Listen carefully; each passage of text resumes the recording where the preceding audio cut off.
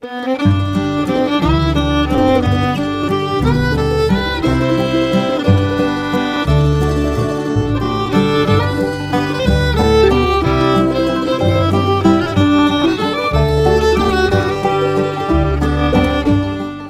of the Tuesday morning to you, Oregon. I'm Finn J.D. John, FJ at offbeatoregon.com, and this is the Daily Offbeat Oregon podcast.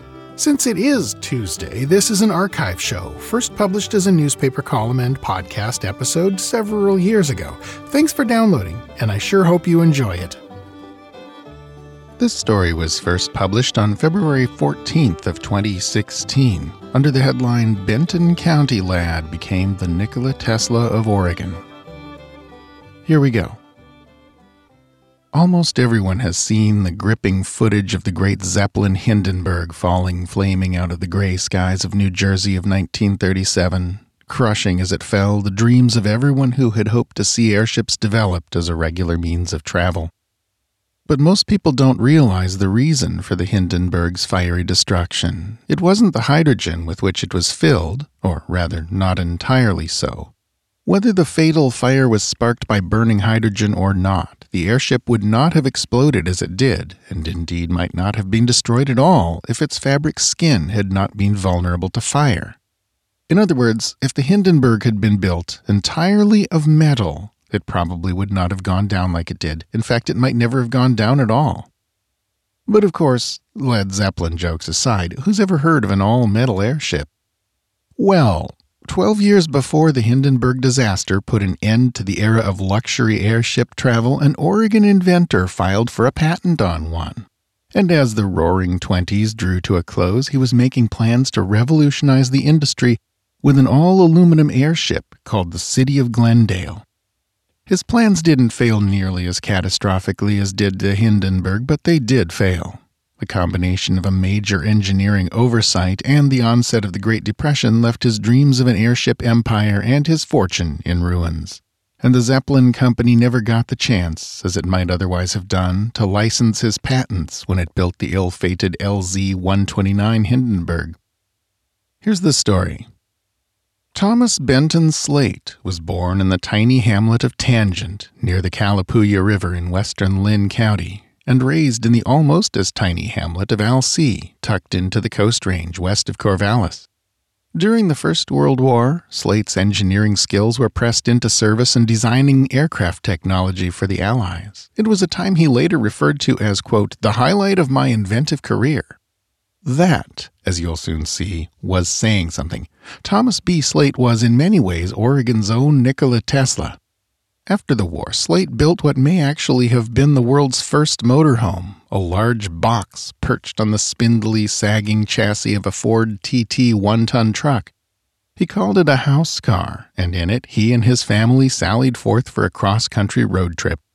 In the early 1920s, Slate moved out to the East Coast where he founded a company called Dry Ice.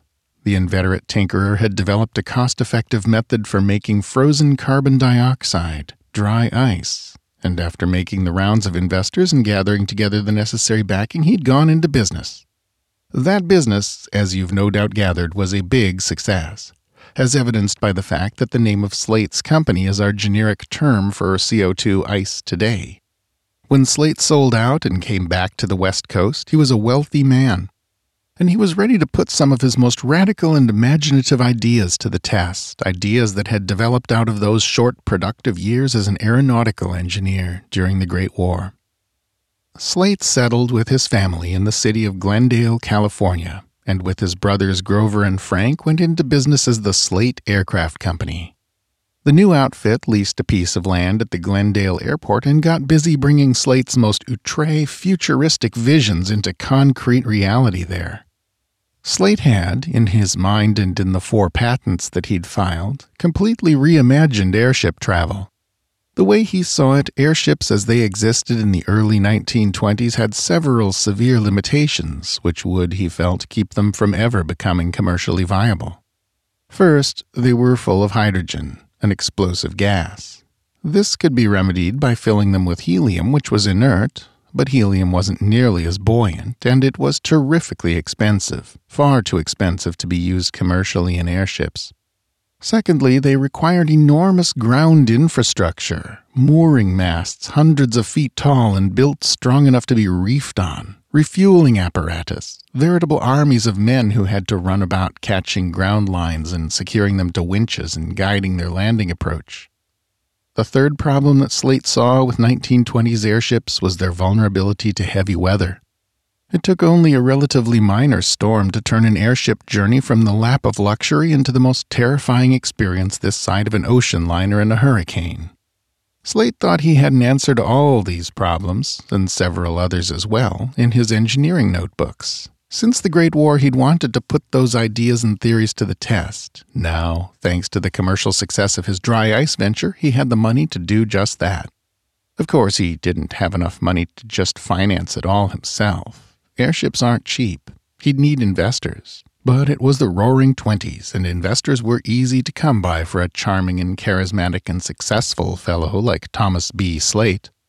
So the money rolled in, and Slate got busy building the airship of the future. It would be made of all aluminum, completely fireproof, so that even if a little gas leaked out and caught fire, it couldn't lead to a catastrophe. For hydrogen to burn, it has to have access to oxygen. There would be no oxygen inside the fireproof aluminum hull of the airship, so the heat could not destroy that metal hull as it would that of a conventional doped fabric airship.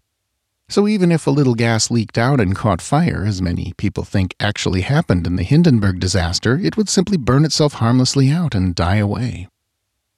It would stay always in the air, never needing to land at airports or other special facilities inconveniently located far away from the fashionable hotels frequented by the VIPs, to whom Slate hoped his airship service would appeal. Instead, it would hover serenely over luxury hotels and resorts, sending down an elevator car on a heavy cable dangling beneath to deposit guests directly at their doors. But the most revolutionary thing of all, and the most controversial, was that it would be virtually stormproof. It would make for itself a cushion of moving air, roaring around its teardrop-shaped hull in a continuing torrent of airflow that would prevent storm-driven winds from buffeting it directly about.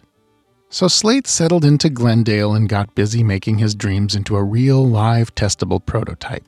And as he did so, he had no idea that in his hands was the future of the airship industry.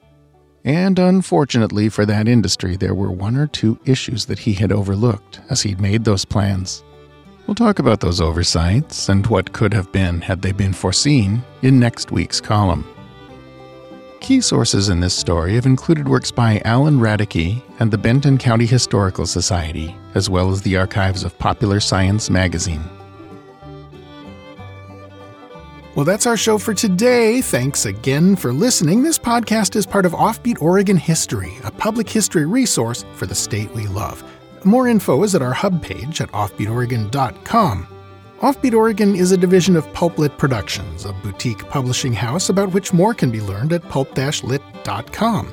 Speaking of which, if you enjoy listening to me, you might check out some of my audiobooks. You can find them most easily with a search for my name on audible.com. Most of them are old pulp stuff, H.P. Lovecraft, Edgar Rice Burroughs, etc., but at least two of them are Offbeat Oregon history type stuff. Check them out if you're so inclined. This podcast is covered under a Creative Commons license. For details, see offbeatoregon.com/cc. Our theme music is by the Atlas String Band and was written by Carmen Ficara. Listen and download more at atlasstringband.com. Questions, critiques, ideas for a future episode? Email me at fj@offbeatoregon.com. Episodes of Offbeat Oregon History are uploaded around 6 a.m. every weekday, so the next one will be on your device and ready to go before you know it. Until then, go out and fill up the rest of the day with good stuff. Bye now.